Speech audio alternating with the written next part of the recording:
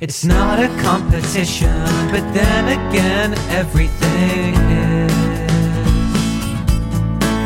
Like trying to have a conversation, then afterwards asking who wins. Every person that you talk to is the co-host of that moment in your life. We might be one podcast too many, but we're only one small slice of the pie. It's the cultural content consumption appraisal hour.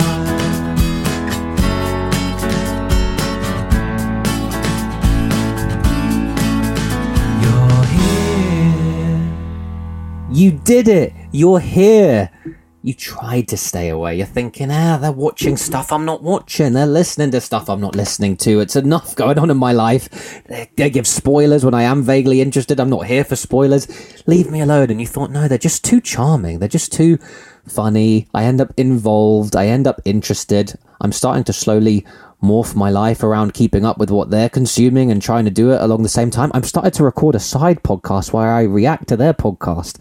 I'm emailing it to them. I'm obsessed. Don't be obsessed. Calm down. You were doing just fine a few steps ago when you were just vaguely interested in our podcast. We appreciate your listening. Welcome to the Cultural Content Consumption Appraisal Hour with your hosts, Jeffrey Barlow and Christopher Anusis. Christopher Anusis, why don't you say hi to the lovely people? Hello, lovely people. We've got some odds and ends. In my head, I was like, I'm going to be witty, I'm going to be clever, I'm going to say something really funny. And then it turns out I don't know anything funny. So, hey, this thing just told me it's reducing noise. The Google thing, it's like reducing noise. Is it calling me a noisy prick? Is that what's going on right now? I have no idea what you're talking about.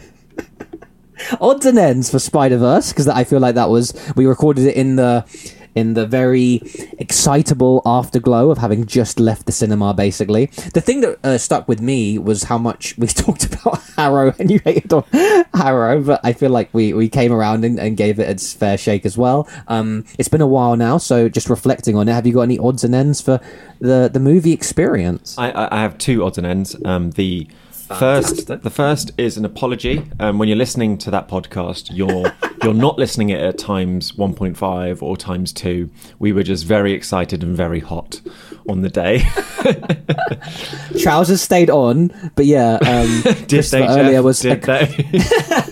they definitely. Christopher earlier was equating it to. Go on. He was equating it to playing live music in a room. And just how, you'd listen back and be at double speed. There is something about being in person and getting excitable. I think part of it was down to that. We were just some excitable children, excited that we got to hang out in person. Yes, we were very excited. And trousers there might be another universe, Jeff, where your trousers did come off. Hold on, multiverse? Okay, I can't. We're not going down there again. But also, I asked Jeff before this pod what was my retrospect score, because I couldn't remember. He told me it was a 5, and therefore I have no odds and ends, because I still agree that it's a 5, but I am desperate to go back and see it again. I mean, odds and ends, let's just quickly for 30 seconds maybe, that's our favorite number on days like this when we do the proper podcast. But like, how do you can you, to the listener, imagine a listener who is as annoyed as me, can you justify your 4 anticipation score, please? Have you ever been a 5? Are you still upset about me? That? No, I don't. Yeah, I don't know. I don't know why I'm still. I just feel like you tell really me why wanted yours to go. Wasn't a 5 when you were going to the cinema with me. You should have been so happy and excited about that. Oh wow, I didn't know where that was going. Okay, great. Because it was a 4, mate. Everything's fine. Yeah, I was really excited to see the film, but I was seeing it with you, so I had to knock a mark off. Fantastic stuff. And Harrow. Fantastic and stuff. I was in Harrow, so therefore another. To be fair, you're lucky it's not... Harrow. Yes, cough on your Harrow hatred. Let it the bile just come out of you, please. Hey, to be fair, off pod, you gave me a really cute sort of FaceTime call apology about a moment of the pod. Is that not on pod worthy? Because that was really funny to me. So it's an odds and ends if ever I've heard one. Yeah, in Jeff asking me to explain in non-movie terms what a multiverse was, I proceeded to tell him in complete movie terms what a multiverse was. He then stopped me and said, no, in non-movie terms. I then proceeded to ignore him and continue with my movie term explanation. That's really funny because I literally am sat there sitting on my hands going, oh, this must be non-movie related in a way that I can't fathom because he's talking about a movie. In my defense, Back to the Future is my life. This is true. This is true. And it's real. Not, to be fair. No, but it was just such an excitable episode. I had a lot of good fun. We do love a good special when we get to experience something together, and hopefully there will be more of those to come. I am very curious because I've poked and prodded Christopher a few times here, and he has not bit. So we have movie specials, but and maybe gig specials, fingers crossed, but another book club special. Like, can the listeners maybe suggest something they think might work? Because on that...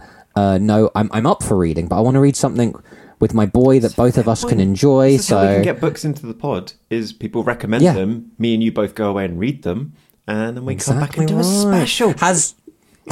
Can I check? Has nothing come up on the radar? Is there anything like vaguely a genre, a writer, anything since Matthew Perry? Book related, book-wise, yeah. I don't know. All my favourite nostalgia childhood heroes have done their things. So, can't read books because all my favourites have been cancelled. Yeah, this is true. But you almost led me to a 30-second game, Jeff. I think we are now almost multiple minutes into multiverses of podcasts, and we probably need to explain to the listener what the pod's about. What are you even listening to, listener? Yeah, I think it's my turn. Could you tell us? It is your turn. It is my turn. So, listener, I want you to think while Christopher Anousis is doing this. Could you do any better? Now that you're a long-standing listener and you've listened to a lot of this, could you do any better than this young man is about to do, explaining to you what the podcast is about? In 30 seconds, you're going to feel so primed for this episode. You're going to be like, I was a bit confused for a second. There was a lot of banter, but now I get it. I get what we're here for. You've got 30 seconds to tell the people. Christopher, here we go. In 3, 2, 1, go. Content is everywhere, Jeff. Content is everywhere. And what we try and do is review it to you. Yes. And we do that by I throw content at Jeffrey throws content at me, and we guess, what are they going to like about it? Will they enjoy it while they're watching it? Can they even be bothered? Are they excited about it? What do they think after the fact? And then we see how close we are to guessing each other's scores, and then someone wins. The end. Hey, fantastic! That was pretty good. My favorite part was the "Can we be bothered?" Because I feel like, am I right in saying the one where we kind of didn't was yesterday? Well, I didn't convince you to watch yesterday, did I? Not that I was trying to. Well, it wasn't. You didn't pitch it to me. I pitched it to you. Why do I have to watch this? This is true. But from the review I gave you, did part of you feel like I kind of at some point in my life want to go watch it, or were you like, actually, thank you for... Not from the review that you gave me. Although I've just had a thought for the 30-second game, by the way. Oh, please. We love throwing it to each other, but I would love our listeners to send us a 30-second game, and we can insert it and play it back in here in this section, if they want to. As in they're tailoring what we have to do in those 30 seconds. No. I love it. Our listeners can try and explain to new listeners. Do the game? Yes. Yeah. Oh, mate, please. I want two things now. I want the listeners to try their own attempts at the 30-second game, but also, the more episodes we go down, the more we're going to need freshening up. I want you to add caveats to our 30-second game. Can you explain the podcast as if to someone who's never heard of music? Can you explain the podcast to someone who's only watched BBC political UK news for the last 2 months? Like, give me caveats, give me fun things to work against. Today, it's another music special. We do land on these quite serendipitously. And today we have... Listen, let's go. We have some very, very good female singer-songwriters. We have to talk through their work today. I think we should start with... Hooey. Is all I'm going to say. Exactly, right? Hooey, indeed. You've got your scores locked in. We're good to go. My scores locked in. Who are we starting with? I'd love to start with Boy Genius. I'm so excited to talk about... here's what we're talking about. I'm going to have to give you markers here. I'm going to have to give you 10 minutes have finished, 20 minutes remaining. I'm going to have to do this throughout the pod because I feel like we're going to go down all sorts of freaking Jeffrey Barlow research wormholes. I'm gonna bookmark them, and then in the show notes if you want to explore further. But don't worry, I won't get too stuck on a tangent. I mean, that's what he says, right? Boy Genius the film, directed by Kristen Stewart, is what I recommend. Flying already. I'm flying. Stop talking. Because the thing that's interesting. I'm like, I ain't coming in now for the next 5 minutes. The thing that's interesting is spoilers. That we got spoiled pre-pod is that I think you were on a second or third listen of the album before you got to the recommended art. So I threw a curveball. Yep. I thought it was an interesting curveball. I wasn't sure how you'd take it, and that's how you took it. Not work in your favour when it comes to scores. Yeah, exactly, because I've got your reviews of the film, not the music, but talk to me however you want to talk about it, mate. Boy Genius, the film, Boy Genius, the record. Just talk to me about your experience. I have not done any of the research, and you being the rock and roll nerd that you are, could you please just explain to me how this band came about? I'm aware of Phoebe Bridgers for good and bad reasons, which we're not going to go into. Give me one bad. You can't just dangle that for the listener. Is the bad that her breakup was all over social media for a hot second? No, is that she was one of the people that named Ryan Adams a jerk. Which is not a reason she should be in the tip of my mind. It should be other reasons, but... Do you know that probably my number one favourite Phoebe Bridgers song called Motion Sickness is apparently about him? Yeah. You are aware of that. We don't need... He's definitely not making us about Ryan Adams right now. That she causes him. Yeah, he causes her motion sickness. However, so I'm aware of Phoebe Bridgers. I wasn't aware of the two other members of this band. Can you quickly tell me how they formed, how they came to being, and... Of course. Let me... yes. So they're all in their late 20s at this point, but they were all just, getting into the scene a few years ago, around 2018. I think Phoebe and Luce and Julian Baker initially came together to do like a bit of a collaboration, or like to do like a split single, and then Lucy Dacus was in the mix, and they just really, really connected as friends and collaborators instantly, quickly. So they're all, I would use this term, this is a fun term for me, it's very pretentious, but I would call them like auteurs. They're very like, they've got a vision for their songwriting. They're all on like either album 2 or 3. I've listened to both of Lucy Dacus's 2 solo albums. I've listened to both of Phoebe Bridgers' 2 solo albums, and her collaboration with Conor Oberst called Better Oblivion Community Centre. Julian Baker, I think, is on her 3rd. I've listened to one of them. I think they're all wicked and amazing and so individual. And around 2018, they came together to record an EP together, and it was just a 20-minute thing, but the songwriting was so melancholy and deep and cool, and how their voices came together to be so just harmoniously sweet together, and the songwriting so seamless. Each one seems to take a starring role per song, but they back each other up really nicely and all this stuff. And I think for a few years, as they got bigger, especially Phoebe, we were all a bit like, oh, that was a nice little one-off they all did, but we really want them to get back together. And then finally, during COVID on the sly, they were working on this record together, and now it's out. They're touring together. They just supported a certain Taylor Swift on tour because Phoebe supported, and she brought her girls with her, and they did lots of Boy Genius songs and stuff. And they continue to be this to me reminds me of a very fateful morning when I woke up one day and saw a picture on the internet of Tom York and Flea from the Red Hot Chili Peppers lying down with Nigel Godrich in the Mitch, and just thinking like, I love these two in very separate, never would have linked them together ways, and now they're together and hanging out. I love this. And just as being a fan of these songwriters together, credit again to, is 2 episodes in a row, I'm sure you're happy about this, Johnny Mortimer. He got me into Lucy Dacus. It's one of his favourite singer-songwriters. She's amazing. They're all so uniquely flavoured but fit together. I'm rambling now, but they're basically young songwriters who have formed what we like to call, they're almost poking fun at the term as they do use it, but they're a supergroup. They're a songwriting supergroup, and it's the 3 of them, and they've made a record. And Kristen Stewart directed a film incorporating 3 of the singles from said record. Those being, let's see if I can remember, $20, Emily, I'm Sorry, and True Blue. Let's go. Wonderful. So now my that's scores. my little primer. Yes, exactly. Oh dear. So, complete honesty here.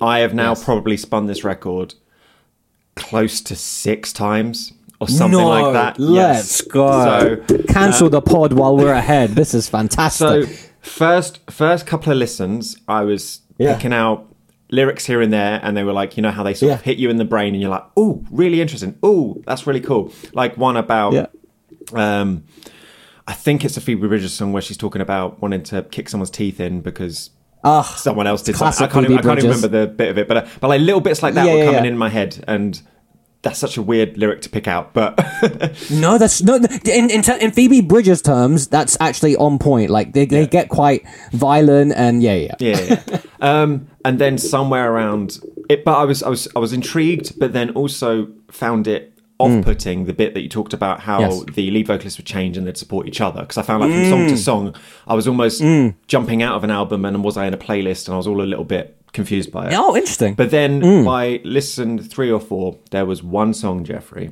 and you'll probably already know what it is. This always happens. There's just one song that just started hitting me, and now I can't get it out of my head. I was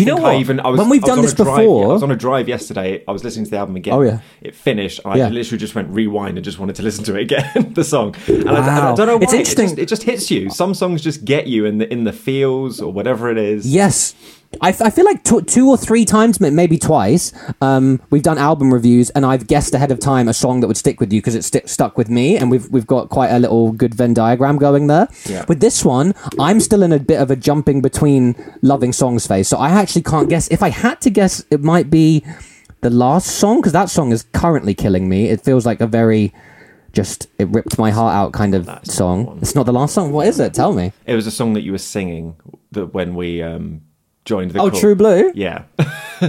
Dude, Lucy Dacus, you know. And as soon as I found out it was Lucy Dacus at the end of watching the film, I'm like, fantastic. Right, who is this girl? Why is she writing this stuff? And where is the rest of it? And I want to listen to more. Oh, wow. I don't know what... Awesome. There's something about the simplicity, the melody. Yes. Even the simplicity in the lyrics. They're so on point, but they're not like... I'm going to have to reference Levi Weaver again. They're not Levi Weavery in a sort of way that we said that some lyricists are so clever with how they use words and stuff like that. This is just like brutal. For the listener, Levi Weaver is he's a reference we use in terms of like really clever wordplay, like Bob Dylan at his most verbose, lots of word games, word play, poetic imagery. So, okay, not quite that level, but like simplicity and heart, and I hear what you're saying. And there's just like, I think it's the bridge in this song that is just so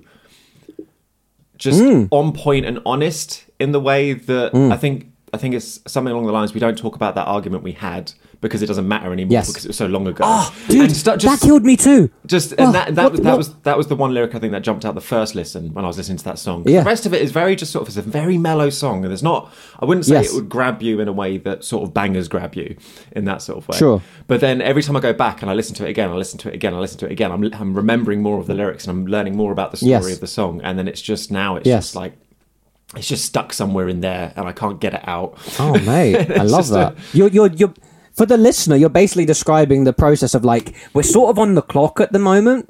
We need a review. We need some takes. We need opinions. Christopher has before described the slight anxiety even of like, I need to make notes so I have a thing to talk about. Yeah. And what's really nice is, thank God, this seems to be emerging where like a wholesome, I actually fell in love with a bit of music thing that you can't schedule. You can't put on the clock, right? Yeah. But it seemed to happen at least with this song. I think I was asking, because we had the special that we dropped last week, I was begging Jeff to put off recording this pod to give me more time to listen to this album more, because I was almost like, I don't want to stop listening to it. I don't want you to give me something else to listen to, because I want to just go back and get more out of this, because every time I go back in, I'm getting more out of it. And yeah, and I hate you, Jeff, for that, to be honest.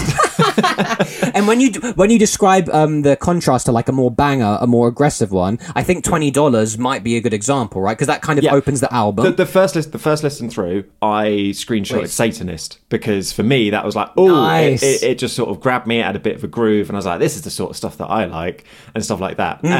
But then I just think going back and just listening to more, and even the opening With You Without Them is beautiful. Yes. Yeah, and I found myself right? I found myself trying to harmonise with 3 girls that can sing way better than I can in a car. just on the way back. That's great. Oh, mate. And it's honestly, if I had to clip out one bit to send them and be like, this is what a new fan is saying and thinking about your group, I think they would love that. That's so wholesome and sweet. Okay, so by listen 5 or 6, are you approaching like, oh, this must be that singer, this must be that one? or like you have to do a bit too much. And now that I've watched the film, yes, now I the see key, it, right? and now I get it. I could pick out Phoebe Bridgers because she's been on Radio 1 quite a bit the last couple of years anyway. Yes. So in terms of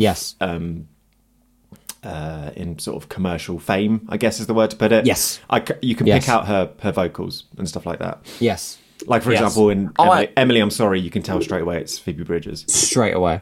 Yeah. Sometimes, I think the thing I get lost with sometimes is, like, the really nice harmonies and backing vocals. I'm like, ooh, like, maybe Lucy's just doing a thing here. Like, even $20 has this weird vocal thing at the end that sort of has a bit of a crescendo, and just everyone getting involved with their vocals. I really like it. I really like these girls. It was almost like... There's some people who you put them together to work together and you're like, well, if this was not good, this would be really odd. And it's not... And supergroups are a funny thing, right? Because you just... the only thing that's come to mind, weirdly enough, is the Travelling Wilburys that had George Harrison, Bob Dylan, Tom Petty. The Raconteurs is a great example too. Jack White and Brendan Benson and the two other lads. One-hit wonder. Oh, mate, shots fired. I mean, the listeners are telling me they want more gripes, they want more negativity, they want us to come for people. One other Raconteur song other than Steady As She Goes. This is a failing on my part, because I enjoy other songs, it's just not coming to me.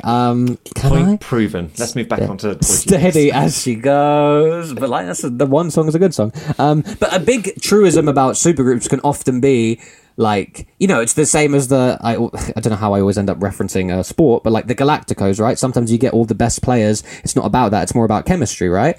But the funny thing about these three is it's not just like... time. I don't know if you remember. Right, but like that term is used, I feel like, as a sort of, let's get all the superstars together. But it's like if you had... A proper example of that is Chelsea currently. Let's go. Oh, mate. Are you trying to derail the pod? What's going on? I am. Chelsea currently... Okay, listen, because I can't get onto that. This is the thing that he'll do. But I can't respond. I can't bite on it because that will be 20 minutes. But yeah, so there's something about these girls where now that I've done the research and I've listened to all the interviews, the collaborating together happened as a natural sort of, like, they just became friends too. They are very much a little unit and a little friendship group. And I think Zane Lowe, who goes back to our early days falling in love with a lot of alternative music on MTV2, I've always been a big Zane Lowe guy. I feel like I don't necessarily love the fact that, like, he seems to be the only guy who does the interviews on the Apple Music YouTube channel, but I really like him. And he said this thing when he interviewed them that I think we can all relate to and get a vibe of, which is, I just want to join your gang. We all do. And here's the secret. We can't. And that's why we want to, and it's so great. It's a powerful thing. We felt it as kids. Didn't we have artists and bands that we just wanted to get as close to as possible? That's the point. That's kind of why we do it. And reading their Rolling Stone cover article, they just seem like three mates who really complement each other well. And even Phoebe's talking about, like, how touring is very exhausting and tiring, and just knowing she's got a tour ahead of her where she gets to bring her girls along the way is rejuvenating her. It's all just very sweet and wholesome. And there's just something I wanted to get at there, which is, like, you don't necessarily put... Sorry, that Zane Lowe comment about wanting to be part of the fun, you feel like you're missing out, is very much what I said about what I enjoyed about the Beyonce movie, about how that concert was very much, why can't I be up there and having fun with them? But then they're getting that across in the way that they're performing, and you feel very it, much, and then that's the sort of thing that people grip to. Yeah. And as much as I love the music, it is a funny example, this band, of, like, I could now have the best couple of weeks just reading every article about them, like their quotes, their chemistry, their friendship, their coolness. They just all seem like very lovely, cool, awesome people. And with that said, you know, and my point being there, you can't just throw any of the three biggest stars together and... Maybe you could have a one-off single that's good, but the fact that they seem to be like a cohesive little group who want to keep working together is, like, beyond adorable now, and you know, fun and cool for a fan.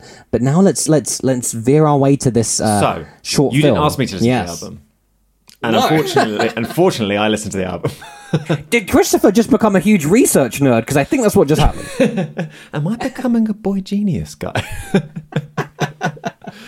I think you are. I am totally becoming a boy genius guy. I want to be part of the band, Jeff. Why can't? Do they need a guitarist? No, they all play guitar. Damn it! I know, but to ask though, did you think, like, I'm just going to listen to this once, then watch the film? Did any part of you think I'm just going to watch the film? Or, like, what happened there with that decision? I'm really conflicted about this whole film thing. The fact that you said, here's a 14-minute film to watch about a band, or that's based... I think you even told me it's a bunch of music videos. I think you did tell me that the other week. So I was very much like, but I didn't feel comfortable going into it cold, and I don't know why I didn't. Yeah. And I felt like I'd enjoy it more if I knew the songs of this film that I was going to watch. But then the more and more I listened to the album, the more and more I was like, don't worry about that film. That's not that important. Yeah. How funny. Yeah. But you did watch it. But I did watch the movie. The film. Yes. Or whatever. Which was luckily just part of my Apple Music subscription. It's just sat there as the film, and you can just go in there and watch it as if it's a music video. And what the film is, it's basically I don't know how to put it. Okay.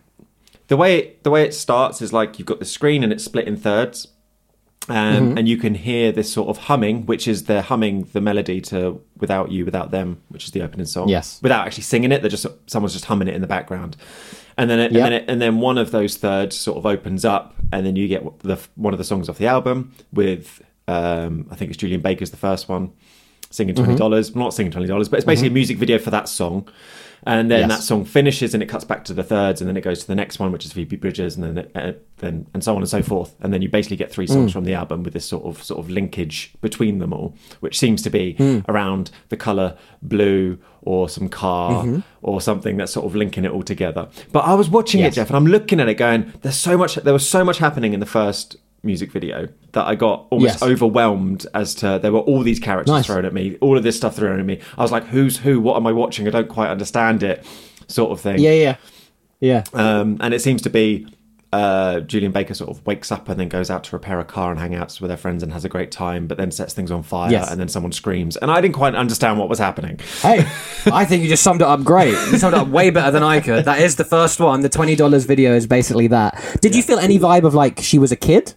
Yeah, so I could see it was like a younger self and then an older self, but then they seem to all be in the same shots, and that's where I got really confused. Yeah. And then the second video, on the level of just seeing them having fun, I loved seeing them all together, the young girls. And I loved the unfashionable fashion statement. Which is always a thing. Yeah. She's got exactly. It is always a thing. Yeah, it's sort of like, why are you wearing that? Because I don't care, but you must care because you're wearing it. Yeah. I do like how they've all got very much their own interesting, unique aesthetic, but they seem to just love the thing about all of them together. Yeah, they're just laughing and playing around, and then it's like they've clearly got Julian Baker comes out, and like she's quite. I can relate, Julian. She's quite a short young lady, and then she's got the 2 kids who seem to be playing like. Kid Phoebe and Kid Lucy, and like they're basically taller than her, and then real Lucy and real Phoebe come in, and they're all racing outside and doing stuff and screaming. This is just a good time, right? It's just a good time. It's just a good time. And then in Phoebe's Emily, I'm Sorry. Yeah, so in Phoebe's Emily, I'm Sorry, she's in the middle of what looks like some sort of dirt track racing ring, or monster trucks, I think is probably the term. Yes, that's she stood in front of what I think is the blue car from the first video. Don't know if you spotted that or not. Nicely done.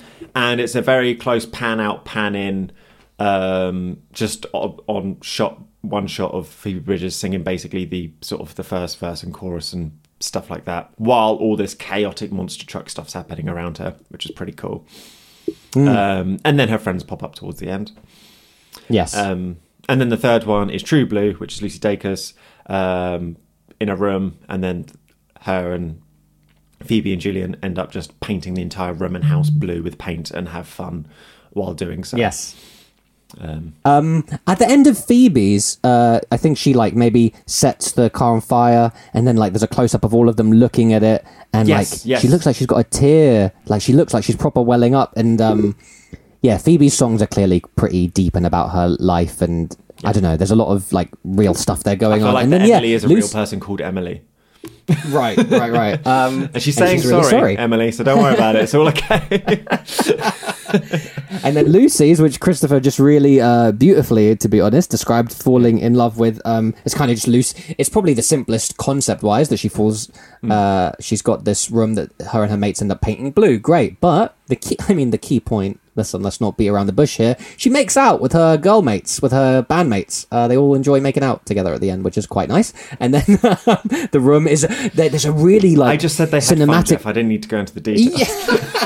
I needed the people to know, because now they're clicking on that video a lot quicker. There's a very cinematically arresting image at the end where it's finished and the room is like quite a deep dark blue, and they're all just sort of standing there admiring it, and then they all go outside together and they're laughing, and like I think Phoebe just takes a lolly from Lucy's mouth or something, and then those 3 cut images of them all in separate rooms that it keeps returning to at the start of every video. It has them all in bed together hugging at the end, and yeah, there's like, it's almost like, to me, now that we've spoken through it a bit, whether it's as bandmates or as friends, it's like these meaningful life experience things, whether it's, you know, repairing the car in your childhood, or it's like being at the monster truck rally, and it's like dealing with some sort of past stuff, doing a big, it's such a cliche in the movie, right, where you're changing your life and you're, fuck it, I'm gonna paint the wall a whole new color, right? It seems like these big life-changing moments, the motif in this short film for me, having not researched the film exactly, and just my you know, instinctive reading on it, is like, you need your friends around you when that's happening, and that colors it better, and that sort of helps you, and you know, you can just be cozying up and cuddling at the end, and it's rather nice. But you did put one question to me before you watched, I remember, and it was like almost as a, I wonder if he's not going to like it because of this, and you were like, oh, it better be an actual like film rather than just 3 separate music videos. And now that you've seen it, I could almost say it could qualify as either or. What do you think? Yeah, it could qualify as either or, to be honest. Right, okay, good. Because they all link together, and you could pull threads between all 3 of them as well. Yes. Because it's a blue car that appears in the next thing, which is also blue. I was like, is there a running blue theme throughout this band? I don't know. I felt so pressured to watch it that I was looking so much for like, am I going to miss something? I felt like, because I don't know, music videos are a funny thing, Jeff. And we could go into a deep dive here about music videos, especially let's do a little mini dive, especially with the next artist that we're going to talk about afterwards as well. But mini dive. Tell me about music videos. Are music videos even a thing anymore? Really? Like, who's going to? This is the thing, isn't it? If people can't listen to an album, who's going to sit down and watch a 4-minute music video when they're just streaming on Spotify or Apple Music or whatever they're using to stream music from now? I just find it quite. Sure. I don't know. The idea of a music video is quite interesting nowadays. And I feel like that is, at least to a point, a reflection on your consumption. And I'm not saying they don't. It hasn't gone down or up. I don't know the exact number, since it's more of a YouTube thing than like a television thing. But like the millions of views that these things accrue, like people are watching, right? Or they're just pressing play and listening to the song, which is another thing as well. I think so. I think a good amount, when you think about shorter attention spans, wouldn't it be more likely you'd watch the video single of the performer you like rather than a whole album? You know, True. I can see just as right, maybe. But it's interesting for us, right? Because we're the same generation. I feel like music videos used to be such a thing, such an important part of the process. I remember especially Spike Jonze and Michel Gondry as filmmakers who started in short films, who really got me into the concept of a music video as a inherent piece of art, right? So like, I think Radiohead did some really good ones. Like, there have been phases where I get really into music videos, and I think what happened is. Exactly. There's so many. I remember the video for Just having just such a simple concept, but I feel like being so effectively pulled off, right? And I think for me, what this was is I saw this and I thought, oh, this is like a cool thing where they do like an extra bit of content. They've got a cool collaborator. I'll watch it one day. And it's just so funny how I knew I wasn't gonna. And I was like, let me just suggest it to Christopher, so I have to, because right now, part of my pattern of enjoying content isn't music video. Yeah. I would, unless like people are screaming at me like it's a big viral thing. Oh, do you know the last one that I really felt like, maybe there's more recent that I'm forgetting, but like Donald Glover's This Is America. True. Do you remember that one? Yep. I feel like that was a big deal, right, as a video.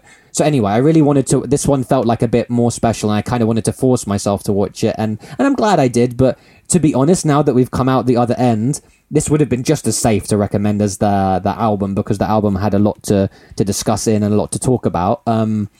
But yeah, it was fun to try a new thing. It was music videos. It was a short film. And it was what was a nice, new thing for the podcast. It put a face to the voices that I've been listening to for the past however many weeks. Right. Yeah, so as a new Boy Genius guy, that probably helped with your delineating and starting to know the difference between them and stuff like that. Oh, I like it on that level too. Okay, great. Well, I think and also it gave me the song titles to the songs that I've been listening to. Yeah, exactly.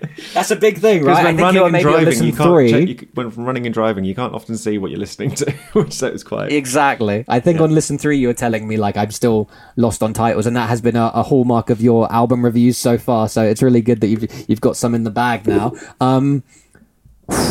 Score time. What do you say, partner? You've got to guess them. I don't just tell you. Okay, I got. Okay. you got it wrong the other week. You just started telling me your score. I'm on a bad run today. Like I don't think it's going to get much. I am on. Oh, okay, interesting. And I wonder why. I think you were at a solid 3. Like, listen, I've heard of these people vaguely. I'm up for listening. Fine. This is do your worst. My scores on the video of the film. Yes, exactly. So this is where I'm even tripping up over myself a bit. I thought, it could have been more, but three seems like a very safe shout. 4 to enjoyment, just because it's a good film, and I thought you'd like the music at least up to a point, and the music videos are good, if not life changing. It's all good stuff, really. And I thought it was a pretty simple 4. I think it was a simple 4 and 4 for after 2. Like, it's just good stuff. So my scores for you are 3, 4, 4. This could be your week, Jeff. Oh, good. Was I not off at all? Oh, I really hope. 2, 4, off by 1. A 2, you know. So he doesn't give Spider-Verse a 5. And he gives a short film a 2. Do you know what? That's actually disgraceful. We have discussed. We have discussed the benefits of a short runtime. I'm out here with the 16-minute I think you should leave episode, followed up by a 14-minute short film. I should be getting 5s up the wazoo. What's going on? A 2. My guy's giving me a 2. I think we need to have a meeting. I never wanted to watch it. I don't know what. I can't explain it. That's fair. That's fine. If I've gone out the bat and just went, I can't wait to watch this thing, and I was like rushing back to watch it. I watched it last night, Jeff. Last night I watched it. Sure. And I watched it once.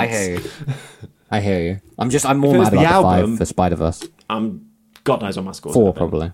Yeah, exactly. Okay, only 1 off. That's my best score in ages. So let's see how you do.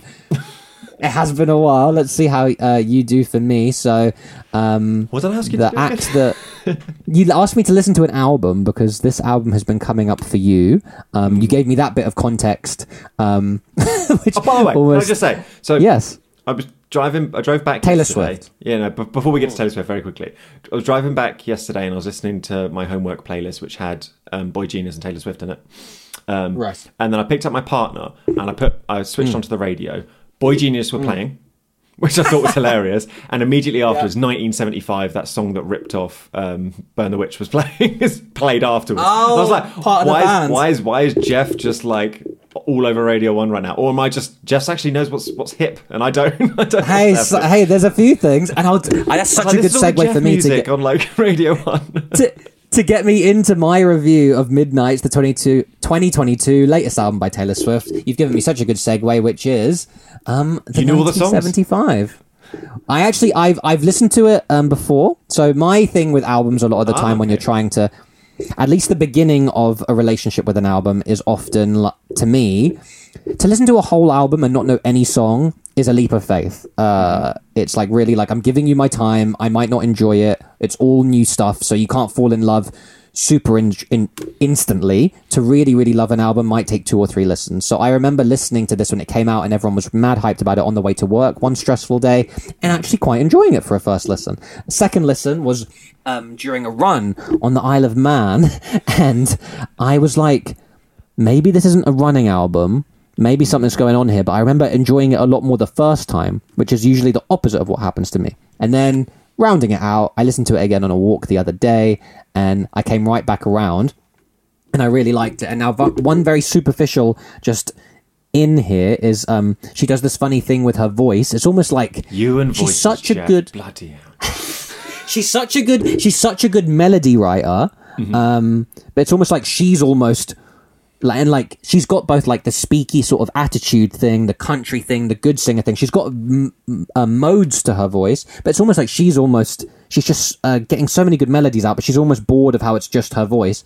So like in a few hooks for some of the songs, I think it's Midnight Rain especially, like she's got this like not a vocoder but something going on with her voice, like some sort of I can't remember song titles, Jeff. I've listened to it. I think I've listened to it all the way through once. It's quite long. Apologies for that. Yeah, it isn't. It's 44 minutes, but okay. Is it really only 44 minutes? I mean, which version are you listening to? regular version. This is just because you've been spoiled with some Yeah, regular version finishes after Mastermind. This is because you've been very spoiled with 15-minute bits of homework for the last couple of weeks. What is this song 14, 15, 16, 17, 18, 19, 20? Nothing to do with me. Nothing to do with me. I think a part of what you've helped with... to Mastermind multiple times then. You have. And actually that's a funny one because I want to shout out that song specifically as an album closer. So it's funny that you haven't actually experienced it in that way yet. But yeah, she does funny things with her vocals in some of these songs that I really, really like, but like, I'm sorry. Which one's Midnight Rain? Sing it to me. Come on. Which one? Midnight Rain. Yeah. Okay, so you know what I'm talking about. Beautiful. It's real. Thank you. But this is so not what we want to dip into. I feel like the listener gets to almost hear me teach Christopher about what's going on in the gossip culture, but it reminded me of the 1975. Yep. That song with that hook. He's done a few things like that recently too. Were you aware that recently... Ben Howard? No, Ben Howard. No, not him. Who's the other one? Listener, you can hear Christopher not ready for the gossip I'm about to hit him with, but he's about to get hit with it, because I genuinely don't think he knows this, and we're just going to breeze through it. But recently, very, very big news in the world of music, celebrity, showbiz, is that Taylor Swift and Matty Healy of the 1975 have become an item, and they were... Yeah, you should see this. That's a guy genuinely learning a thing. Boyfriend, because my Rocket Girl told me that. Then there was a crazy rumor that she'd hooked up with an F1 driver, which then Simone de Rochefort almost lost her shit about, who is also one of the hosts of the Rocket Pod. And she's a massive F1 fan. Yes. To be clear for the listener, Christopher's mainstream celebrity gossip news comes from a tech podcast. They have a segment at the end called The Dessert, where they just talk about whatever they want. And I am also a boosty because I Patreon them. So I get another segment as well at the end of my pod of just garbage. But you telling me that in a Boost segment recently, beautiful garbage is a lovely term. They reviewed an article recently for a Boost segment. I've now read the article, so do I need to become a Boosty just to hear them talk about it? Because I really want to hear them talk about it. Yep. This isn't about the Rocket Podcast as much as we love them, but yeah, recently, and it's all apparently this is according to the socials, this is according to the rumor mills, all the awful things. Apparently, it's already over. Like, they both shouted each other out. Dude, during gigs. Like, they were like, you know who you are. This is for you. I love you. They both did that, like, in gigs. He played support act for some of them. 1975 actually have a few tracks featuring Phoebe Bridgers. So he played with Phoebe. There's lots of, like, involved music multiverse stuff going on here. This is not multiverse. Nice try. Anyway, I tried. I got so excited about trying. You could hear it in my voice. So anyway, but one thing that the Rocket Pod said, which I thought was brilliant, was that they were like, Taylor Swift just needs to do her Pete Davidson thing. Just like, he is the perfect rebound guy. Just go do a Pete Davidson thing. And I was like, that would be great. There was lots of memes after, I think Zendaya is going out with Tom Holland, and I think they broke up. And all I saw for them breaking up on Twitter... I don't think. I think they were. I think recently they did a few things together. I think it took a while for it to come out, but I'm pretty sure. Are we a gossip We are the podcast? showbiz culture gossip podcast, yes. That every listener can... We all know that Tom Holland and Zendaya were a thing. But it's just funny because the way I found out was, it seemed to be, all my timeline was Pete Davidson memes of him reading the news and strapping up and getting ready. Anyway, so come back to the point. A bit of celebrity and gossip needs to be involved. How much I like this album, Jeff. I really did. I know, we're going to get to it, because we're going to get to it, I swear. But all that to say, the reason it's interesting that 1975 came up on the radio for you is that I feel like I heard them a bit on this album, and this is something that might not get addressed on this podcast. I'm taking a very long route together, but this was produced by Jack Antonoff. Jack Antonoff has produced quite a lot of the albums we listen to these days. He produced the last 1975 record we reviewed. He's produced a lot of the Lana Del Rey. He's the Panic at the Disco guy, right? No? He is definitely not, but you're saying stuff and that's fine. He is a guy from, I think you're thinking of... No guy. His name is Brendan Urie, I think. Okay, who's yeah. like the front... Yep, sorry, apologies. Yeah. So, interestingly, Jack Antonoff is also part of a band called Bleachers, but they're like not a huge deal. So his main celebrity comes from being a super producer. I think he used to go out with Lena Dunham, writer-creator of the show Girls, which I still stand very hard. Come at me if you want. You can't, can you? Because you haven't seen it.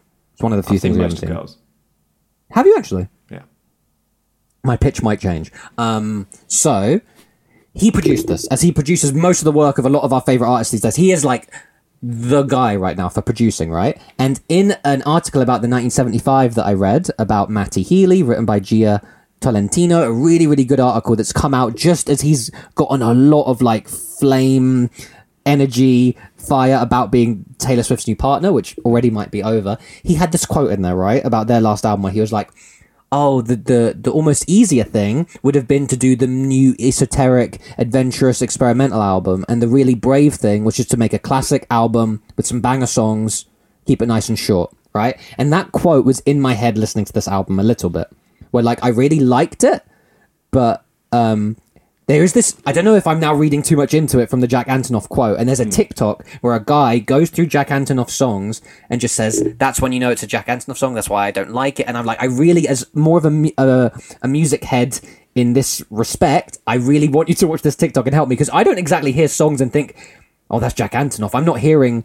those kinds of quirks and tendencies, but apparently there's a lot of internet discourse around the Jack Antonoffication of current of the current mainstream music. So all this to say, it felt like a really, really seamless, tight, fun, cool record, right? But that for me, part of my thinking started thinking like, this can't go above average because like he's not letting her. He's almost like keeping a bit of a leash on. And listen, her songs are beautiful enough. It kind of doesn't matter. I'm not like... Taylor people out there are crazy, right? They're ravenous. They're rabid. I like Taylor. She came to the 1975 gig I was at. This is probably where her and Matty started as an item. Don't at me. It's not my fault. I'm kind of into it. I think it was because of me. I love her songs. Oh, my first thing. I'm nearly there to letting you talk about this album you want to talk about. My first thing was actually, this is a one-song album because of how much I loved Antihero. I'm wrong. I have turned around on that, but as a lead song that did take over the culture and is just so fucking wicked, I do want to shout out Antihero. There is just something about, like, my ultimate take is that, like, she's got some weirdo masterpieces in her, this girl, and this isn't one of them. This is still a really, really good record. And there is something that I want to figure out about Jack Antonoff. I'm, like, really curious now. We're like, why is every good, unique artist working with him? Like, it's great, but it's also a bit like, why is he the only guy? So I'm a bit curious about that. But being a bit of a Taylor convert, I'm JackCurious. But being a bit of a Taylor convert because of the Folkmore and Evermore era, where she's working with my Bon Iver and National guys, I thought this was like 1989. I knew of Bad Blood and Shake It Off are two of my songs. I love those songs. I think she writes a very specific kind of amazing song that no one can touch her on. I've never really discovered the country era, but other Swifties have told me that's a really, really fun, cool era. This is such a good record. What's the difference between a Taylor head and a Swiftie? A Taylor head was just me making it up. Swifties the actual correct term. Gotcha. Thanks. So you're on your own, kid, is deep as fuck. I've really come around on vigilante shit about how she's getting dressed for revenge, not dressed for success. It's really, really good standout moments. But yeah, some of my research has just dampened some of it. And not even dampened. I know, your research will ruin something, right? I had a great time, but I do feel like you recommending it was because we've never, as much music as we talk, we've never actually talked Taylor Swift. And if I'm right, as I finally hand you the baton, this is like your bit of a turning around moment on Taylor and getting into her a bit. So talk to me about that. So, I don't know where to start now. I feel like you've done it. Yeah, I've been all over the place. Just talk to me about this album. Scores. Let's move on. So my partner just started spinning it. My partner rewatched the documentary. Miss Americana. Featuring in the show notes that I've already started writing. Oh, was it not that one? That's the one. No, I think so. Is that the one with the Panic at the Disco guy is in it? And Right. it's the making of that just- album with that song on it that he features Right. on. I'm really bad with song Right. titles. Me, the one that goes me. Yeah. You're good. You're the only one of you, or whatever it is. Yeah. That one. Yeah. Yes. It's like the making of that album and that tour, and then Yes. she starts going against Republicans and tweets, and there's a whole big thing about it. Yeah. In that documentary. Ooh, yeah. Exactly. She rewatched that and then decided to listen to some more Taylor stuff again. And then basically the way that she put it was that if you could take Taylor at face value, but a lot of her stuff is very much tongue-in-cheek and poking fun, and you can read it as really just sort of, you can almost read it as bland or actually really interesting, whichever way you want to flip it, if that makes any sense. But then, so she was playing this album quite a lot. Lavender Haze, I actually think, is a banger of a tune as well. Interesting. Interesting. Oh, stop saying interesting, Jeff. But what interesting. what I hear in this shall I be a album- bit more honest and on point? Yeah. The reason I say interesting is because that song hasn't landed for me as of yet. So fair anyway, enough. do go on. Yeah, fair enough. What I don't hear Jack Antonoff in here. What I hear Yes. is like a load of other influences that are out at the moment feeding into Taylor Swift and her taking them on board and then almost then including the Such them as? in a song, right? So I hear Licky Lee in here. I hear Lana Del Rey in here. You can actually hear Lana Del Rey in one of the Literally here, Lana. yeah, in one of the songs as well. Yeah. And that's what I find really interesting. That little sort of sample on that song that you were talking about, which was Midnight Yeah. Rain, was it? Midnight Rain, yes. So I'm trying to think of who the frickin' the artist's name is. He supported Matty Kendrick. Healy of the 1975. No, She is ripping off her ex-boyfriend, and it's fine. No. I don't know if you know who supported Kendrick Lamar on the tour that I saw him on, but I can't remember his name. And I also saw this guy at Glastonbury and Bon Iver came out. Oh, I know who you're talking about, because Who am I he talking just about? featured... I'm going to tell you, because he was also in... If I'm right now, this is going to be great, because it's going to tie everything up, bit of an odds and ends shout out. Did you hear his voice during Spider-Verse by any chance? Because he featured on that, because I know you're talking about James Blake. That is the guy I'm talking about. That's the guy you're thinking. Yeah. So I was getting James Blake. Spider-Verse soundtrack as well. Yeah. I literally Shazammed that during the movie. I was like, of course it is. Because I just needed to be sure, but he's a very, very... He's also on Beyonce's album, isn't he? On Lemonade. Yes. Yes. Yeah, so I was getting like James Blake vibes. I wasn't getting the fucking 1975. Fuck those guys. Can I go back and do my retrospect on that shit, by the way? That's growing for me. I don't know. This is... That's what came on the radio. I was like, oh, not this shit again. Dude, the fact that you would think it's an actual Burn the Witch, like, that's so not Listen what they... to like. them back I'm not... to back, Jeff. I'm not saying they're ripping... I would love it if they're ripping off Radiohead, but I think they've got different stuff going on. I think it's more of a Street Hassle Lou Reed thing, to be honest, because they've referenced that several times. But no, Anyway. I listened to this album and I had a really good Yes. time. I'm not a Swiftie or a Taylorverse or whatever we want to call them anymore. But I think I probably listened to 1989 a couple of times back when it came out. Yep. I've listened to Ryan Adams' version of that album as well, as we all know. Wow. Yes, we all know that.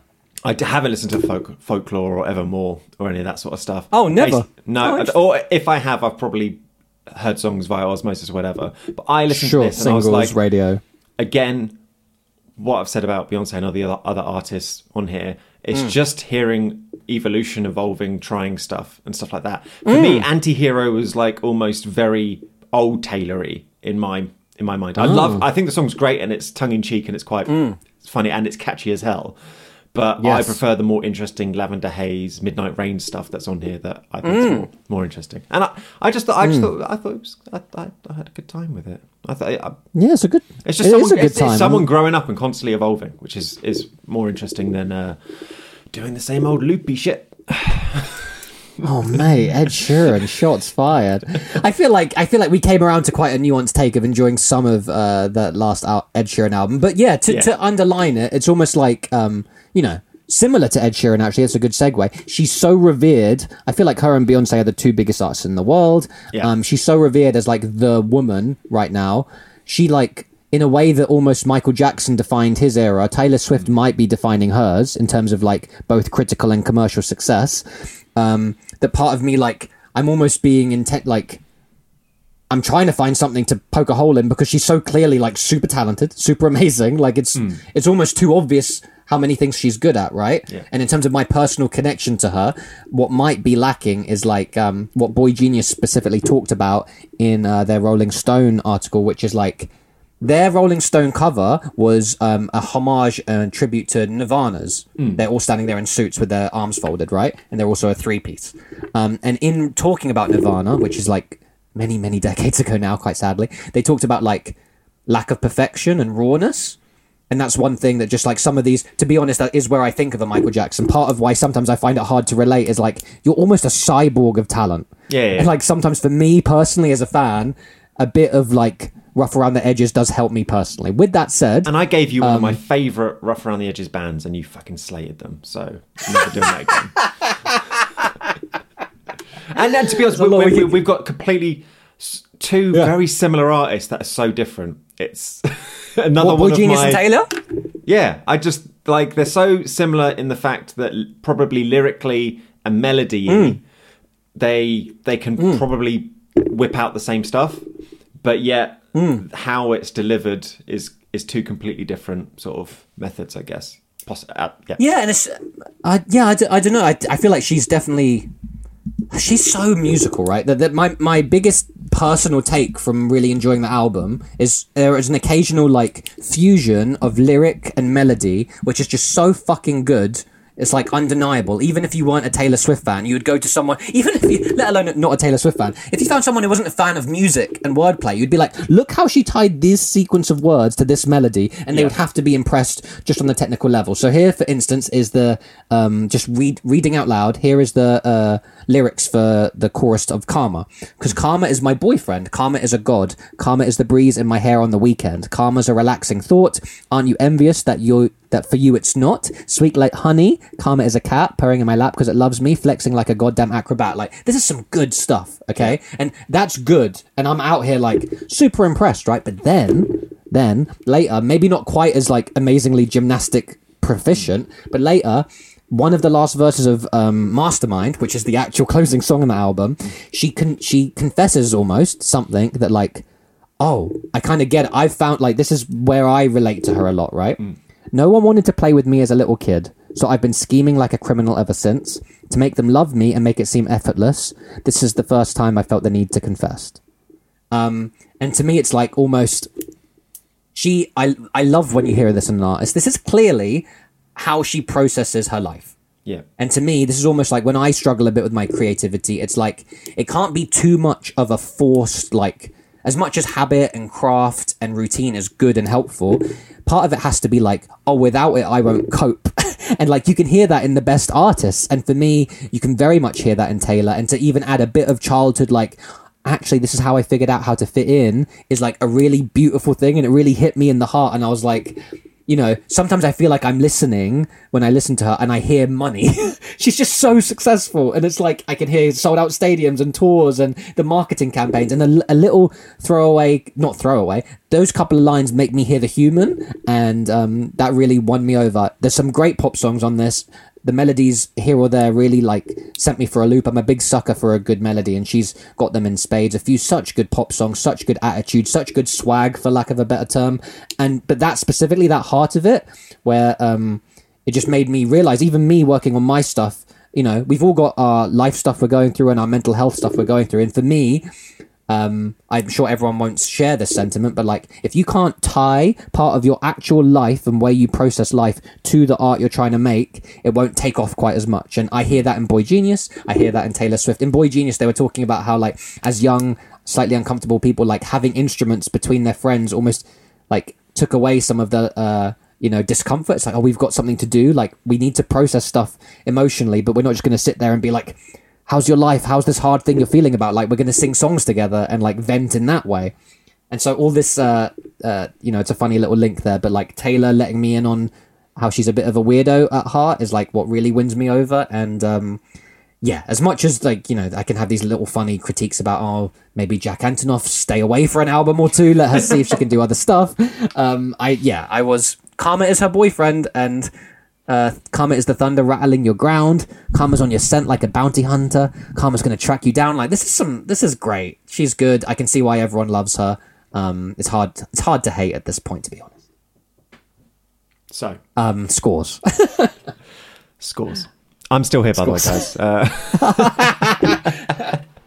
Sometimes what happens in a monologue like that is I end up segueing and I'm like, oh, I've left the other point where I'm sure he might have had a point. To be honest, after that monologue, I just want to go start writing songs again.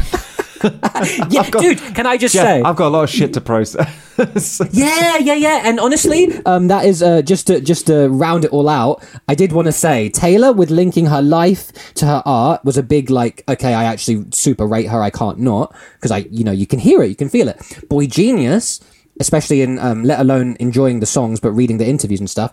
Boy Genius made me think of how much of a shame it is when you do have a chemistry with someone. You can hear the chemistry in others and you relate to it and love it. When you're lucky enough to have a chemistry with someone, it's such a shame not to double down on it and make stuff.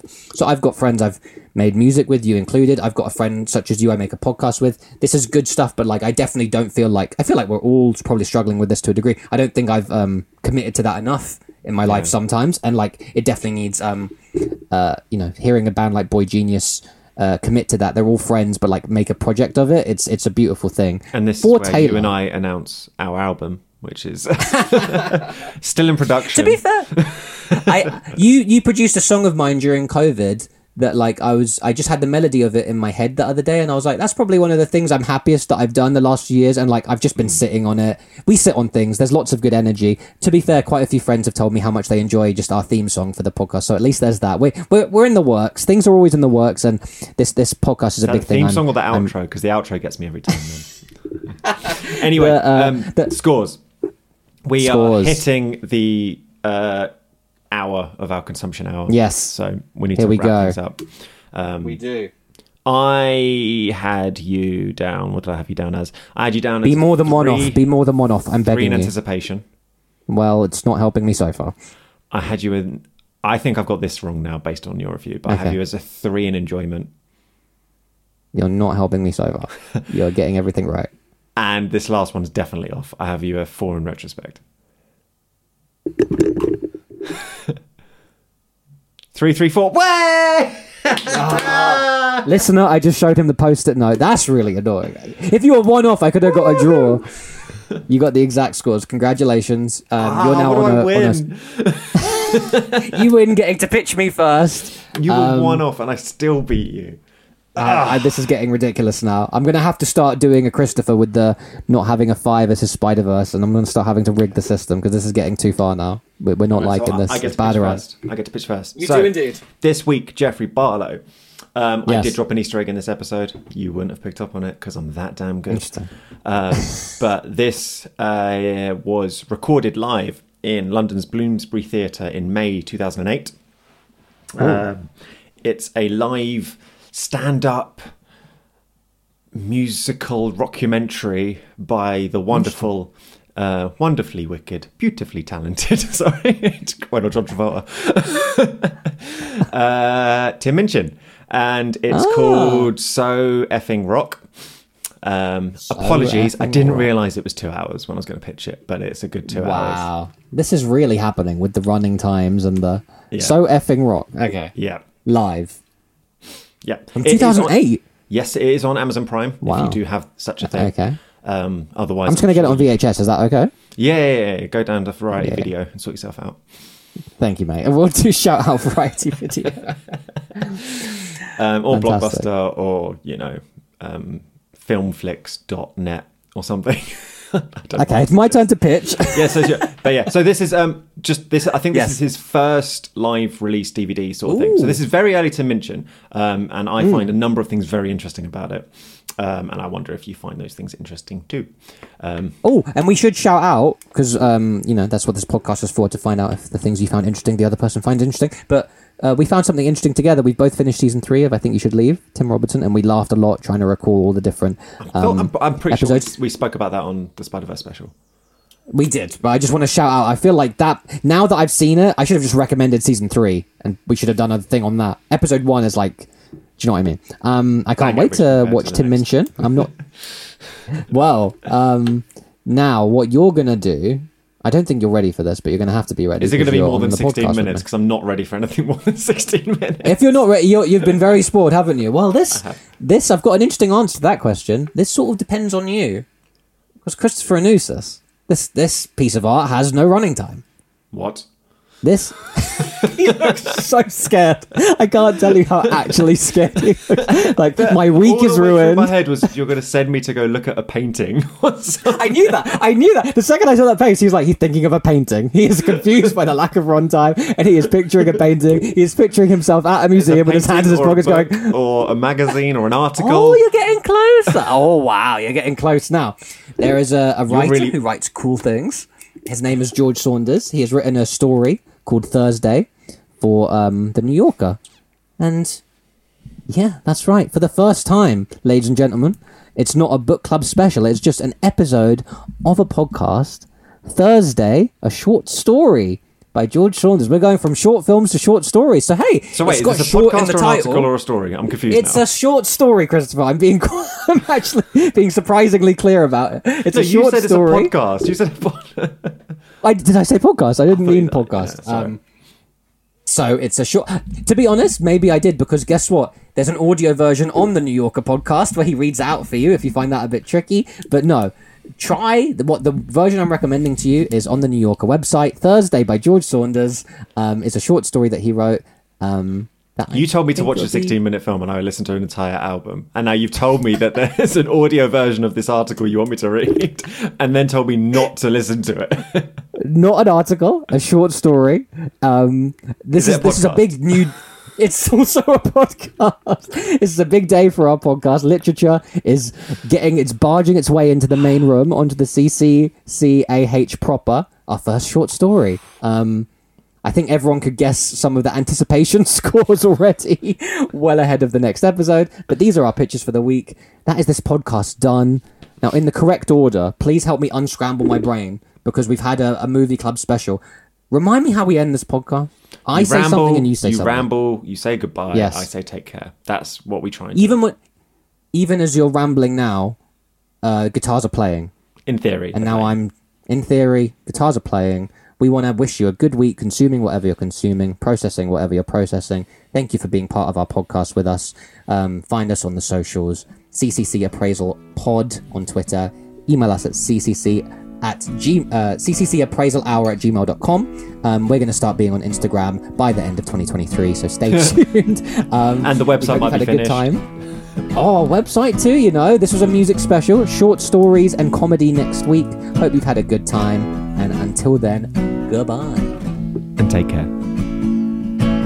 If you don't like when we misspeak or boost the audio or unpeak, the microphones bleed cause they're so cheap. We're sorry to your ears.